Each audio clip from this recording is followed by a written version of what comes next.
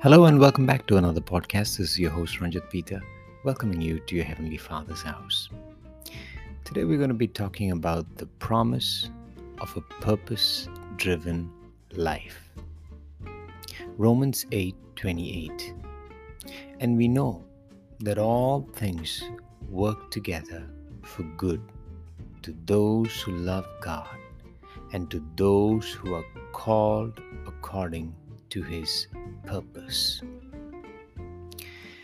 Man searches deeply for his purpose when he's faced with some of the most difficult questions in life. After all, the searching and the practicing of, let's say, positive thinking and everything that the world prescribes, he wonders if there is a higher power, a God who can still set right what seems to be an impossible situation.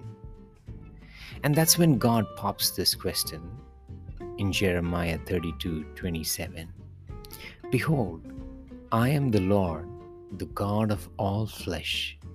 Is there anything too hard for me?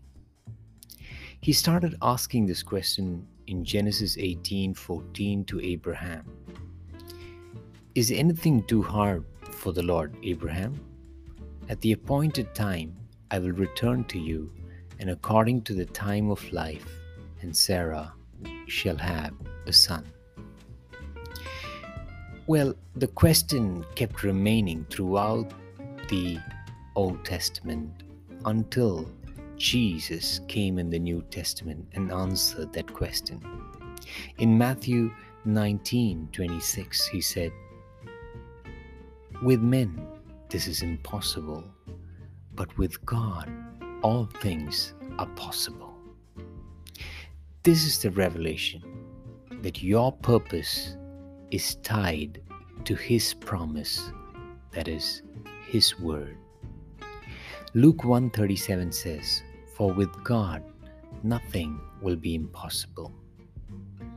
Romans 4:21 says, and being fully convinced that what He has promised, He was also able to perform. Numbers 11:23.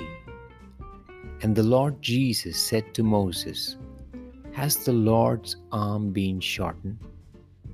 Now you see whether what I say will happen to you or not. Luke 18:27. But he said, the things which are impossible with men are possible with God. Every time man seems to have found an answer to life without having to depend on God, God raises the standard and perplexes the world.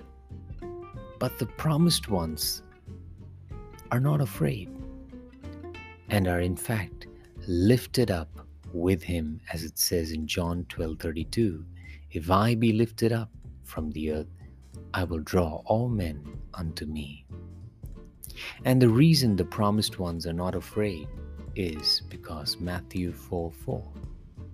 He answered and said, it is written, man shall not live by bread alone, but by every word that proceeds from the mouth of God. That's all I have for you today, folks. Until another podcast, this is your host, Ranjit Peter, signing off. Have a God-blessed day. Amen.